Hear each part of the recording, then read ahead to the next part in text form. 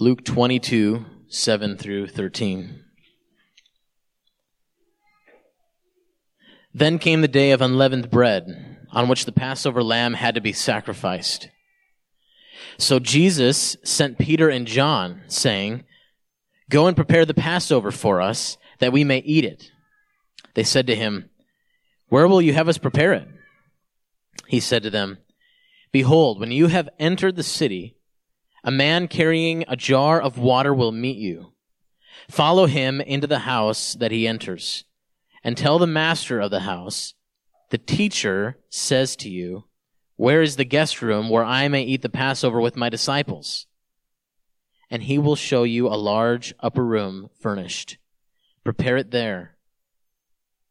And they went and found it, just as he had told them, and they prepared the Passover.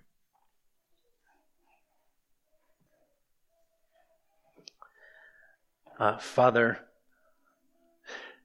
I just ask that you would use your word now, that you would strengthen our faith with it, that we would see the glory of Christ in it, that you would humble us under your holy and perfect word. Father, that we would lean into this word as though it's nourishment for our soul, which it is. I pray this in Christ's name. Amen.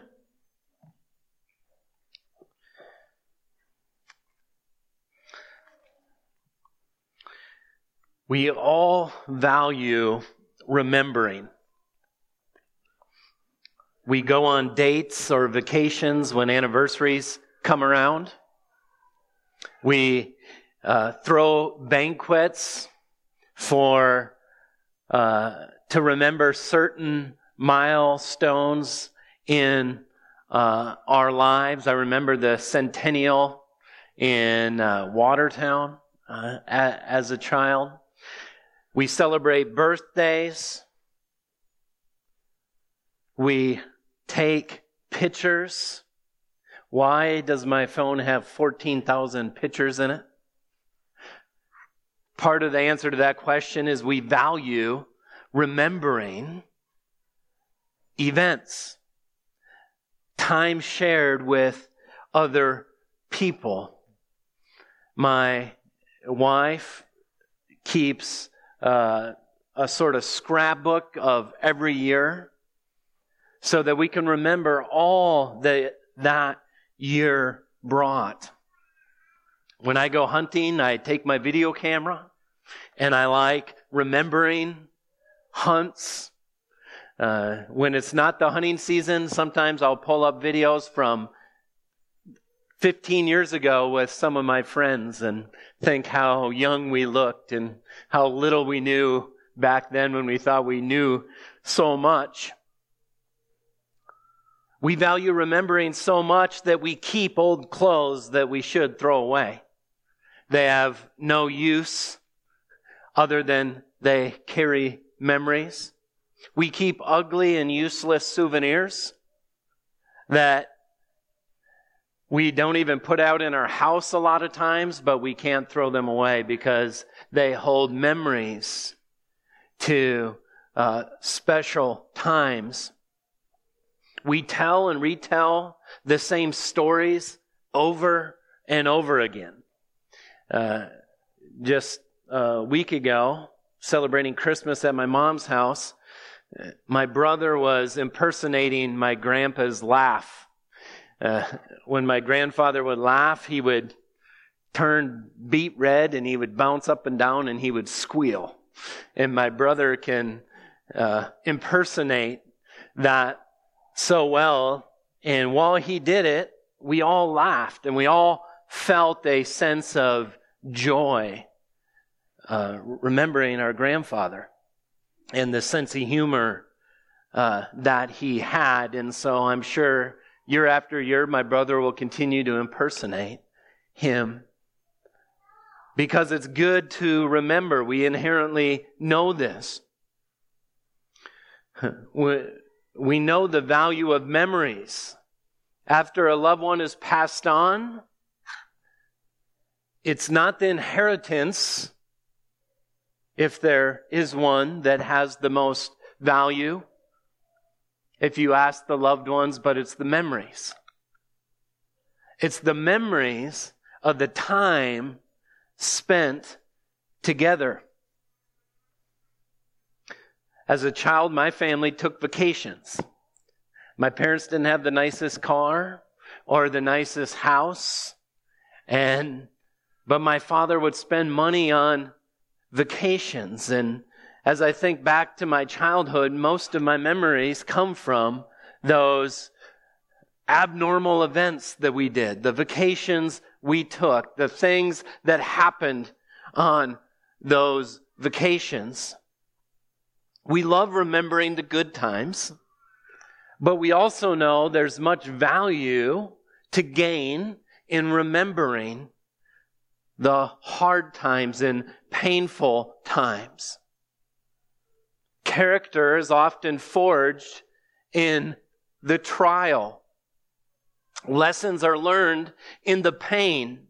The thorns of this earth speak true things to us about reality and our need for a Savior and the need for this world to be redeemed by Christ. So we inherently value remembering. And it's no surprise that God also valued this. If you look at Luke chapter 22, several weeks ago we went through verses 1 through 6. And if you look at verse 1 of Luke 22, it says, "Now the feast of unleavened bread drew near, which is called the Passover." Now, most of you are probably familiar with the Passover. But if you're not, turn to Exodus chapter 12, and let's begin in verse 1. Because year after year, the Israelites would celebrate the Passover. God wanted them to remember who He is and what He has done on their behalf. It's important that we dive into this because in our text, beginning in verse 7, it says, "Then the day of unleavened bread, came the day of unleavened bread on which the Passover lamb had to be sacrificed." So let's get our hands around what this Passover celebration was. In Exodus 12, after the Lord has already unleashed plagues upon Pharaoh, the final plague that God unleashes is the judgment on the firstborn. And here's where we see this. In verse 1 it says, "The Lord said to Moses and Aaron in the land of Egypt, 'This month shall be for you the beginning of months. It shall be the first month of the year for you. Tell all the congregation of Israel that on the 10th day of this month, every man shall take a lamb according to their father's houses, a lamb for a household. And if the household is too small for a lamb, then he and his nearest neighbor shall take according to the number of persons, according to each that can eat, you shall take and make your count for the lamb. Your lamb shall be without blemish, a male, a year old. You may take it from the sheep or from the goats, and you shall keep it until the 14th day of the month, when the whole assembly of the congregation of Israel shall kill their lambs at twilight." So this was a practice that was kept, that as we'll see, God instituted this as a feast that should be kept, that on the 10th day, the family would select the lamb. For 4 days, you would have a pet in your home. A perfect, unblemished lamb would be in your home for 4 days. In the first month of Nisan, the 10th day, you would select it. And on the 14th day, you would slaughter the lamb at twilight. And then here's what they were told, verse 7. Then they shall take some of the blood and put it on the 2 doorposts of the lintel of the houses in which they eat it. They shall eat the flesh that night, roasted on the fire. With unleavened bread and bitter herbs they shall eat it. Do not eat any of it raw or boiled in water, but roasted, its head with its legs and its inner parts. You shall let none of it remain until morning.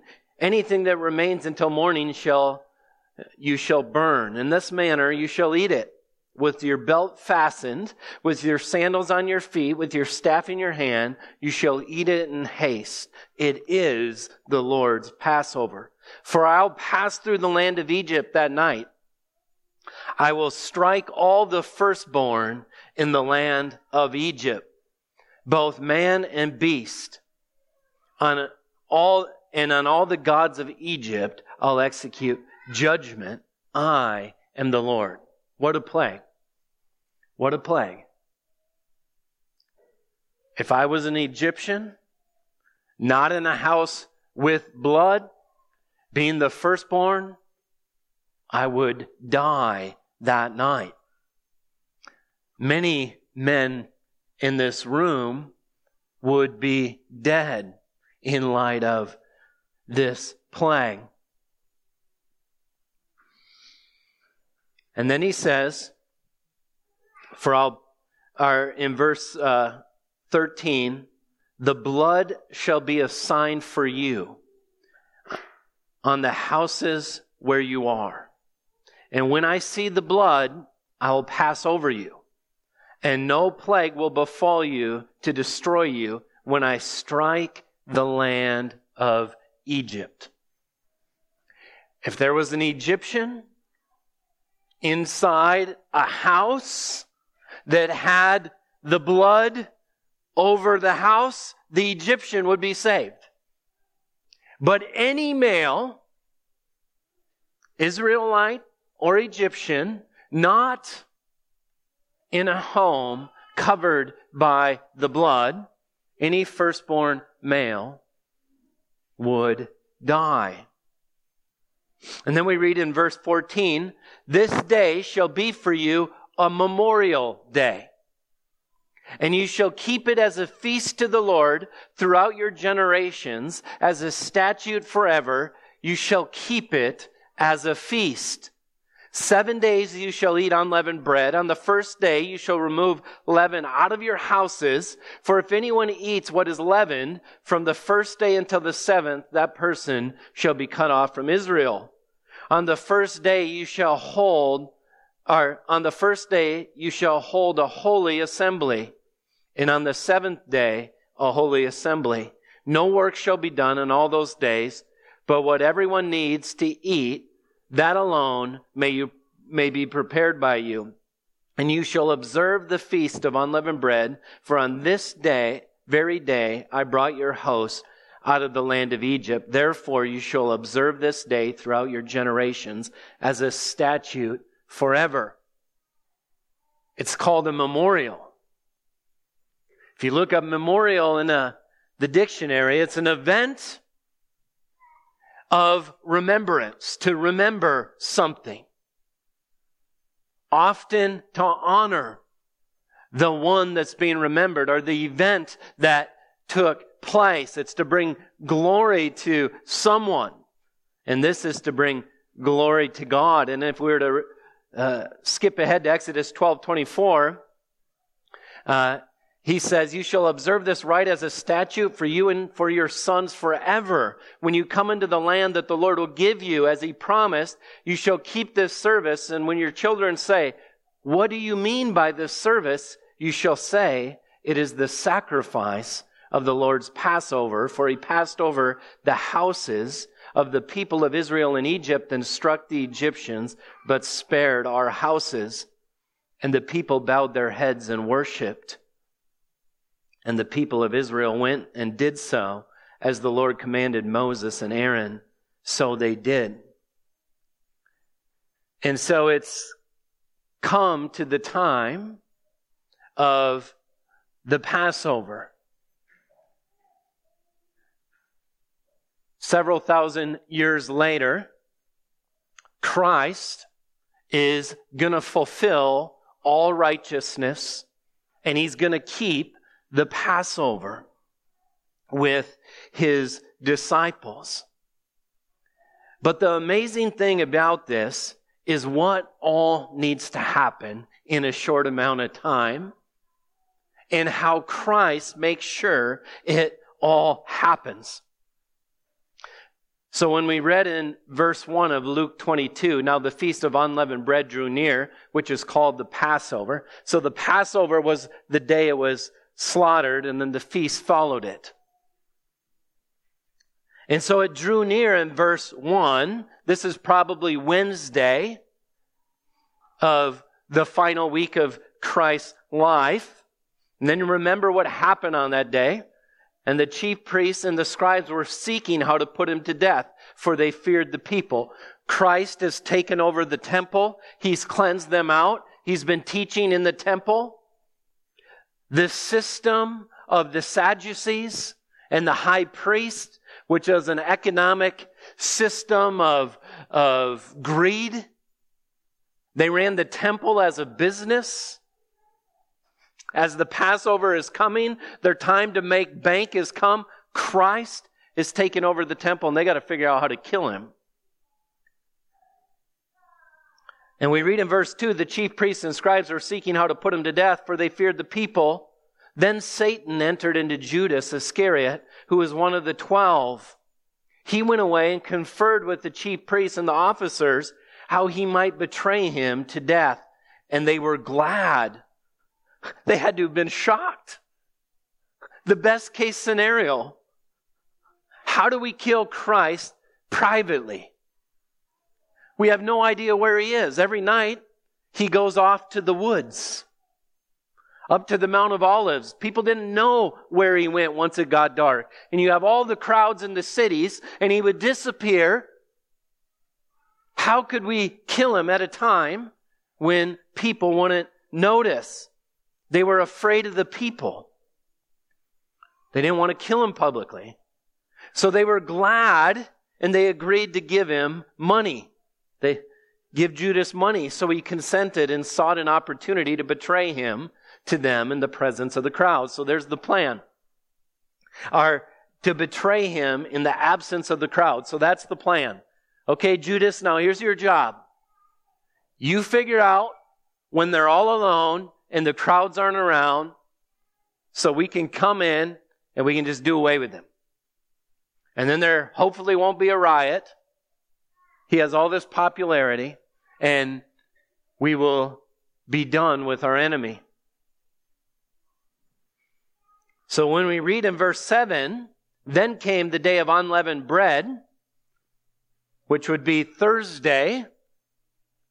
Remember, the Passover lamb was killed on both Thursday and Friday. The Galilean Jews counted their days from the morning rather than the evening.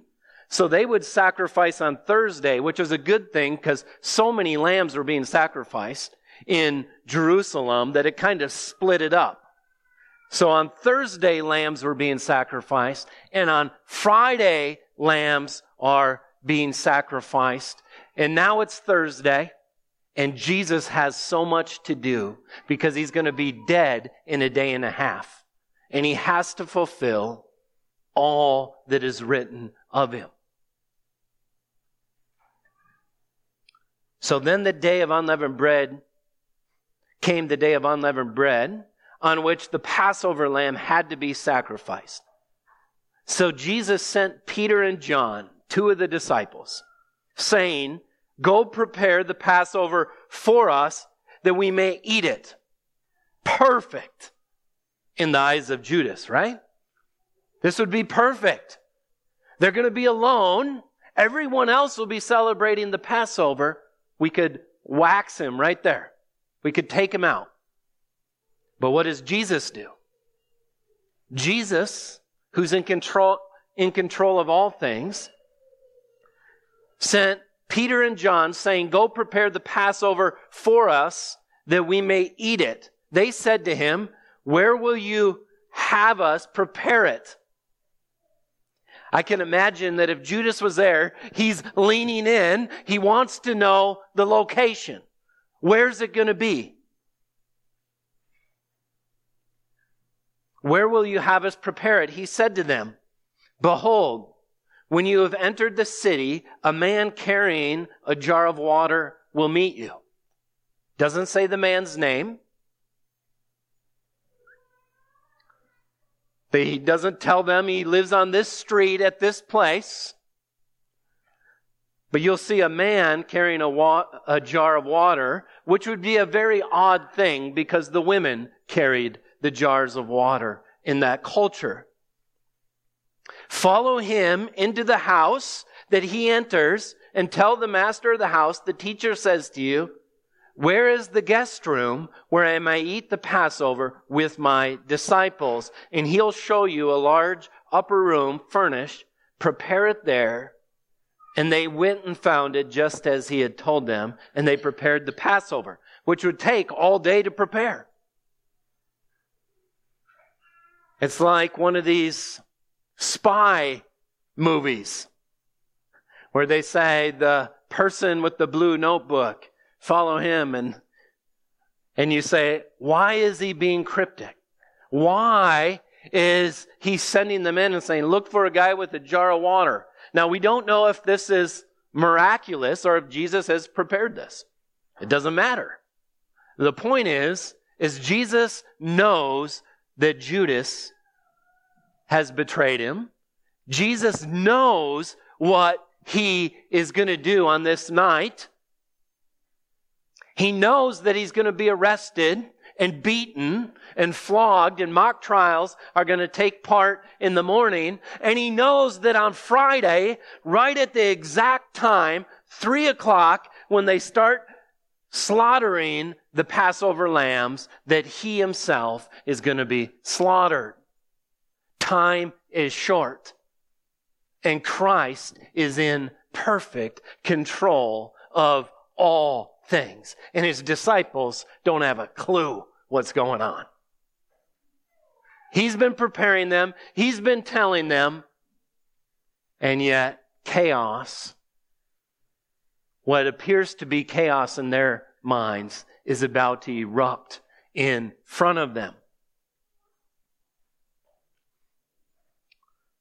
So what can we learn from this text? 3 things. The charge of this message is this: find all your hope in Christ. Find all your hope in Christ. The way Peter says it in 1 Peter is set your hope fully on the grace that will be brought to you at the day of Christ Jesus.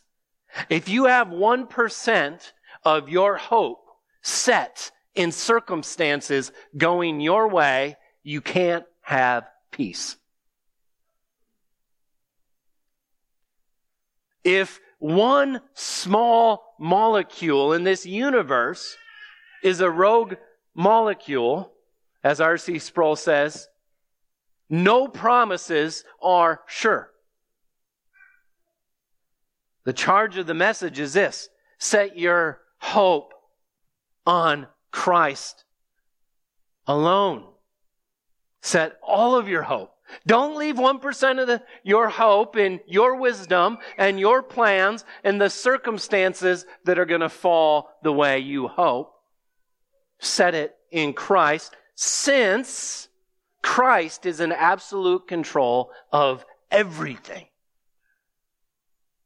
Everything Christ is in control of.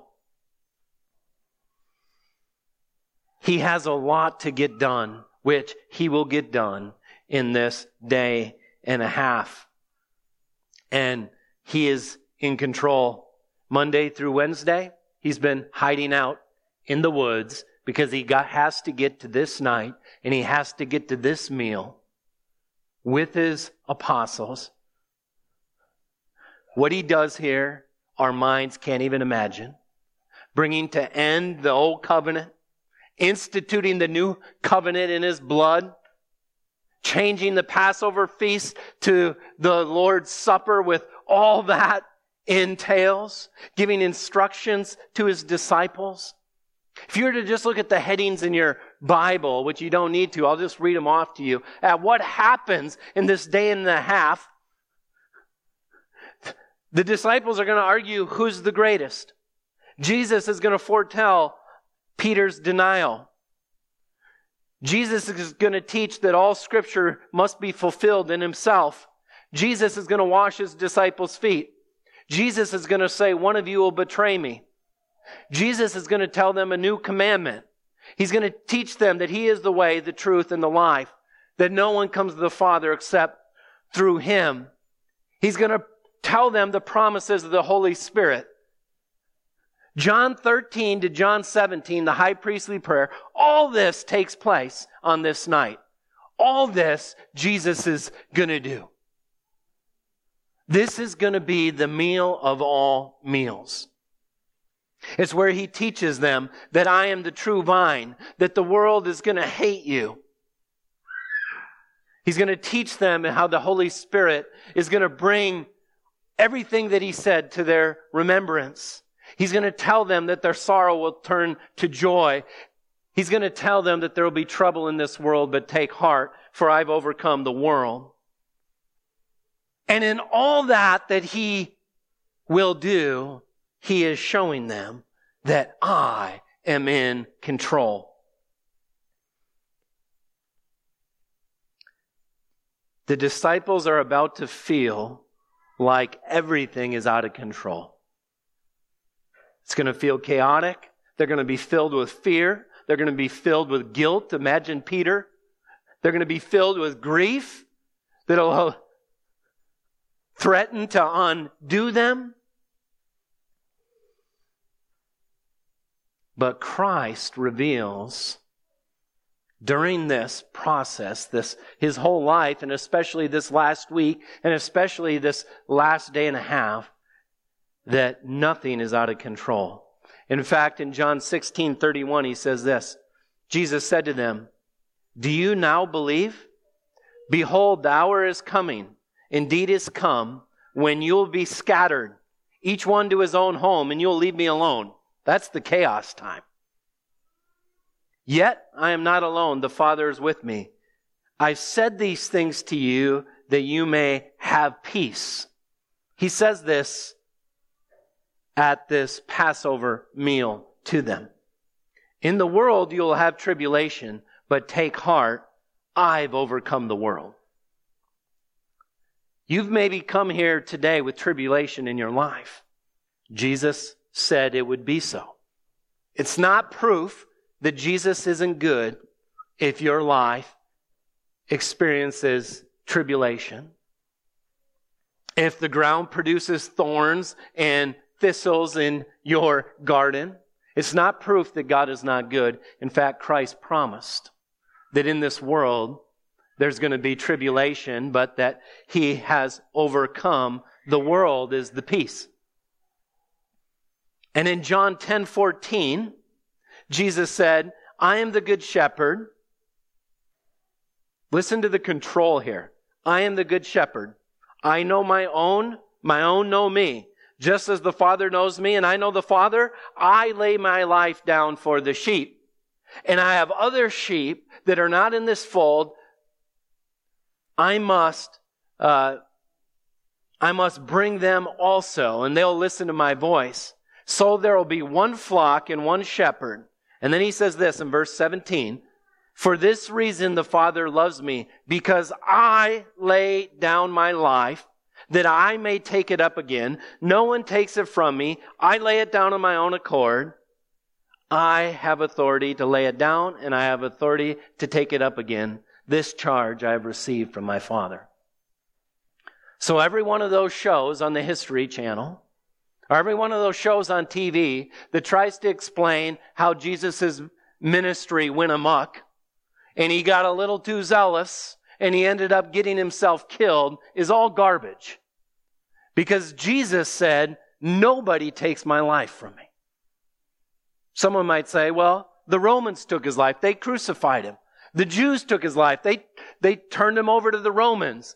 Well, that's all true in one sense, but ultimately, they could do none of that if Jesus didn't decide to lay down his own life. That's why he told Judas, go do what you came to do. Do it. Do it now. The last time they would ever want to sacrifice Jesus Christ is when they're sacrificing the lambs. And guess when he was sacrificed?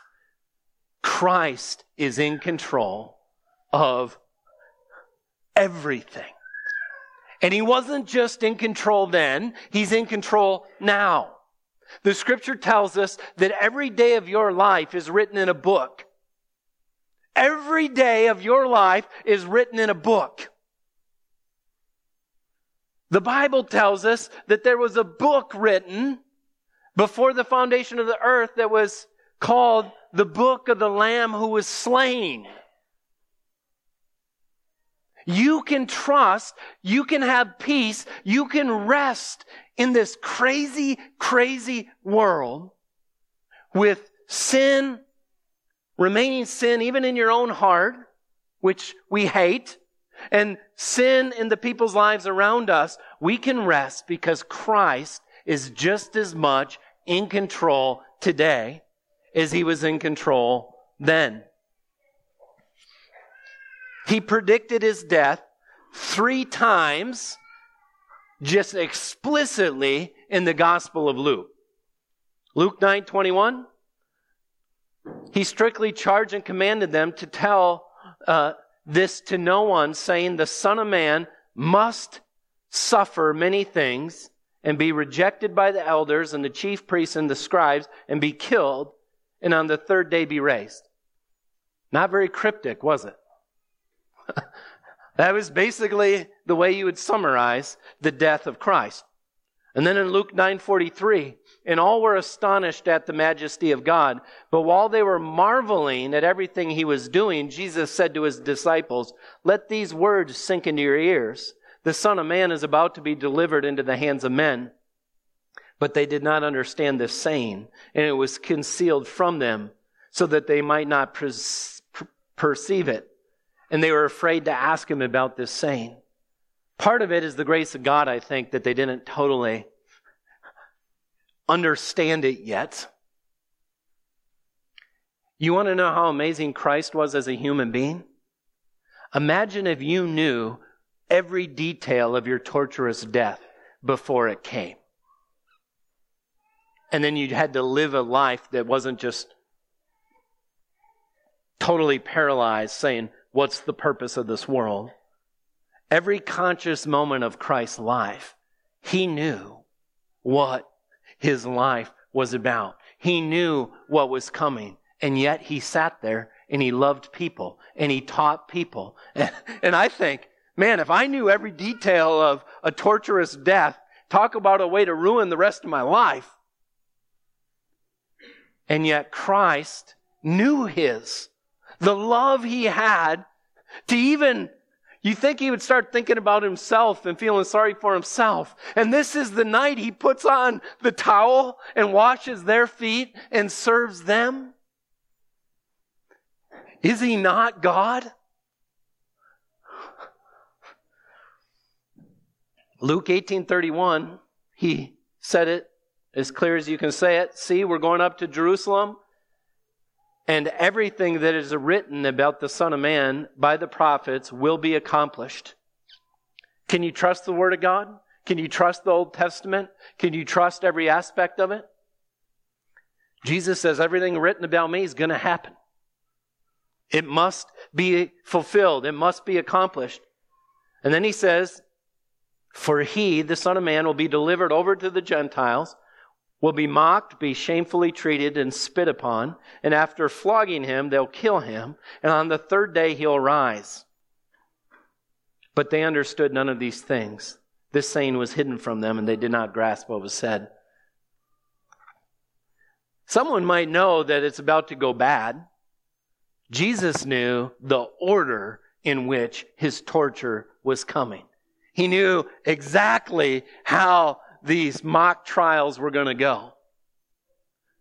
While the Jews were afraid that if this went public, there would be a riot, What they never could have guessed is when you offer up a murderer in Barabbas and you offer up Christ, that the crowds would actually choose Barabbas. Could have never known that. Jesus knew that.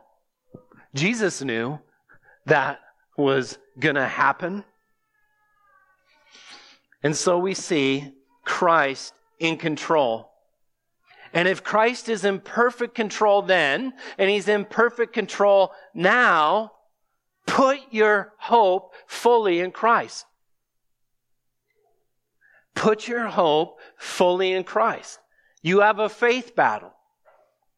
Every one of you, every day, with whatever it is you're tempted to sinfully worry about, you can either believe that you are partially in Jesus' hand, but about falling out, and your life is about to go out of control, or you can believe that you are in Christ's hands, and Christ is in the Father's hand, and that your life is secure. And that on the worst day of your life, that even that, though it may seem like chaos, it is Christ loving you. He promised tribulation in this world. But He said, take heart. That's not the end of the story. I've overcome this world. The second thing we can learn is Christ is God's chosen lamb to die in the place of sinners. It's most likely that Palm Sunday actually happened on Monday. When you look at the order of things, it is hard to put the last week totally in order. Many scholars believe it actually happened on Monday. Well, that was the day when people would select their lambs. And that was the day when God publicly, through the mouth of babes, revealed, that's the one I choose. That is my chosen lamb. And think of the irony. They wanted Him to be a king. They would defeat their enemies. They didn't want Him to be a lamb, because they didn't know what their greatest need was. They didn't know that they needed to be saved from God because of their sins. The Israelites in the Passover were saved from God. That was God's angel of death. And the Israelites were just as sinful as the Egyptians. And if blood wasn't covering them, they would be killed. They were saved from God. And God says, I got a plan, and I got a lamb, and that is Him. We're going to see more of that next week, as Christ is sacrificed at the same time. Did you know that the gospel teaches that He who knew no sin became sin so that you might become the righteousness of God in Christ? The gospel is this. The point of the Passover is this. Salvation comes through death. Salvation comes through the shedding of blood.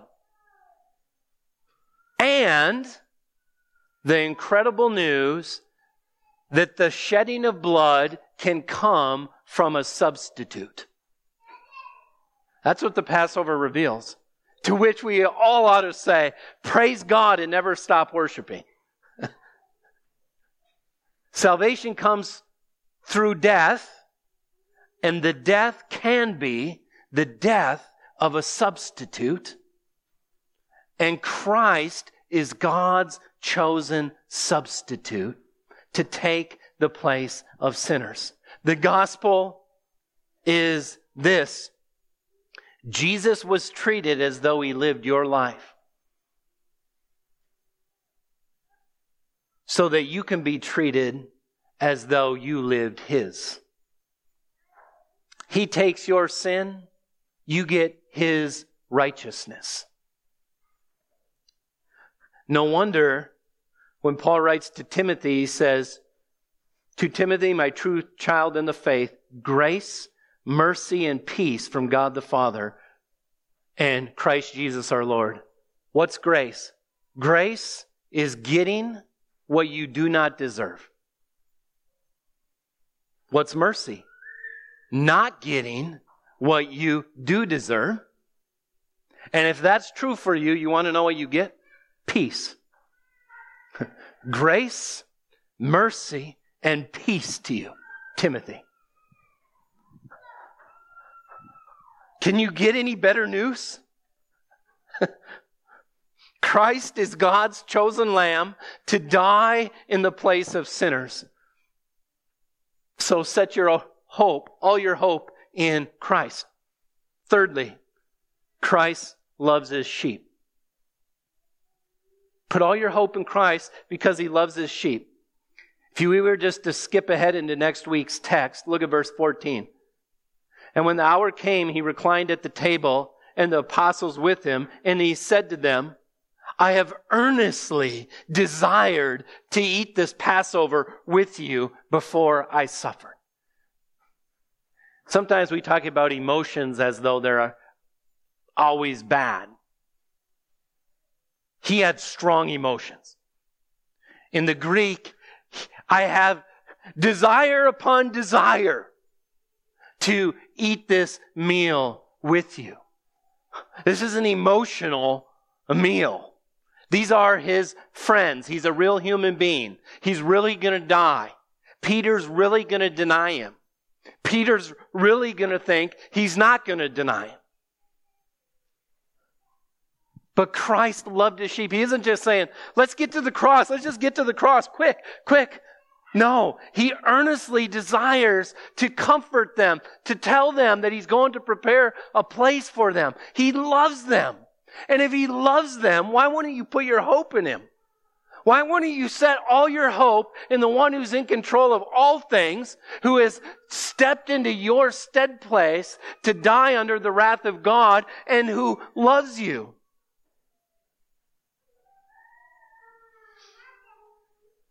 In fact, in John 13, here's how John records the start of this supper. Now, before the feast of Passover, when Jesus knew that his hour had come to depart out of this world to the Father, having loved his own who were in the world, he loved them to the end.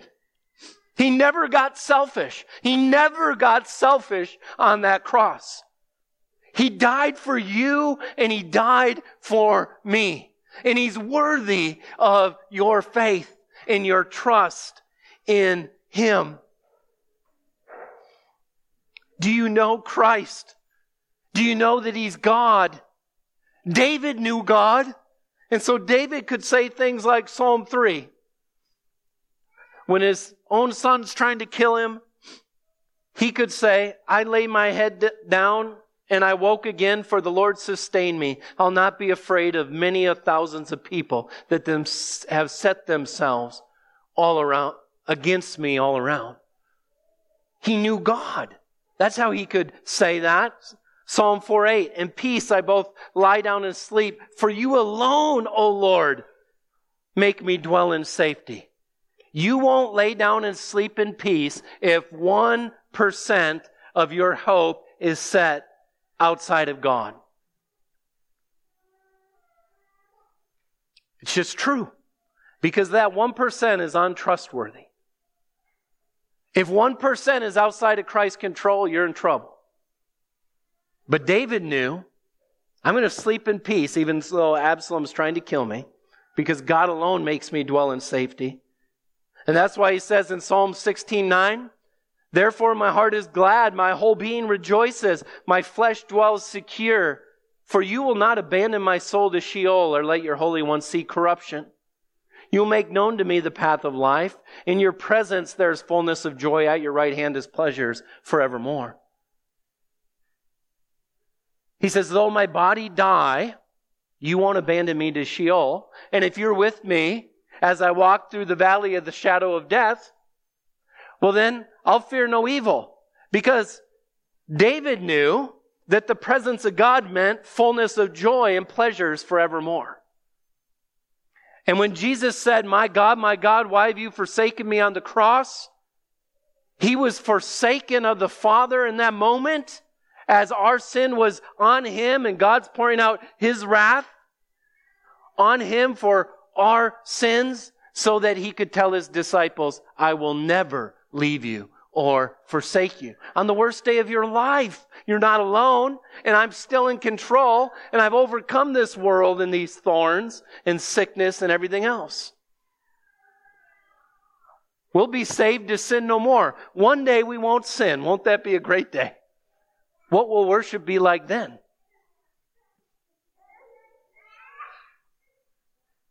Fear not, little flock, for it's your Father's good pleasure to give you the kingdom. Christ loves his sheep. The last verse I want to give you is from Psalm 9:10. It says, and those who know your name put their trust in you. For you, O Lord, have not forsaken those who seek you. Those who know your name put their trust in you. You will only trust Christ as much as you know of him. This is why studying the attributes of God is so important. If you don't know God, you won't put your trust in him. Who do you trust? It's the people you know best, right? When we read a passage like this, and any passage in the Bible, the main question we should be asking is, what do I learn about God? This scripture reveals God to us. And if I know God, then my trust will grab onto him and I won't shove him aside and choose the internet, try to figure out everything on my own. This is the importance of knowing that Christ is in control. It's the importance of knowing that Christ is God's chosen lamb to die in the place of sinners, which you and I are.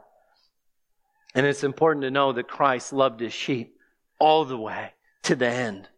So that if you're a Christian, Christ is mediating for you constantly at the right hand of God, interceding, praying on your behalf. Peter, Satan came, he wants to sift you like wheat. But take heart, for I've prayed that your faith would remain. If Christ is praying for me and he's interceding for me, then I'm okay through the toughest trials. Do you know him? Have you put your faith in him? If you'll put your faith in Christ and admit, I'm a sinner, I have no hope. I need the blood of Christ covering the doorpost of my life. If you know you need that, you know that on Judgment Day, when judgment falls, you need blood covering you. If you cling to Christ by faith, you will be saved. Father, thank you for the gospel. Thank you for the good news that is bound up in it. Lord, I pray that you would just enlarge in our hearts in our faith in Christ. Pray this in Jesus' name. Amen.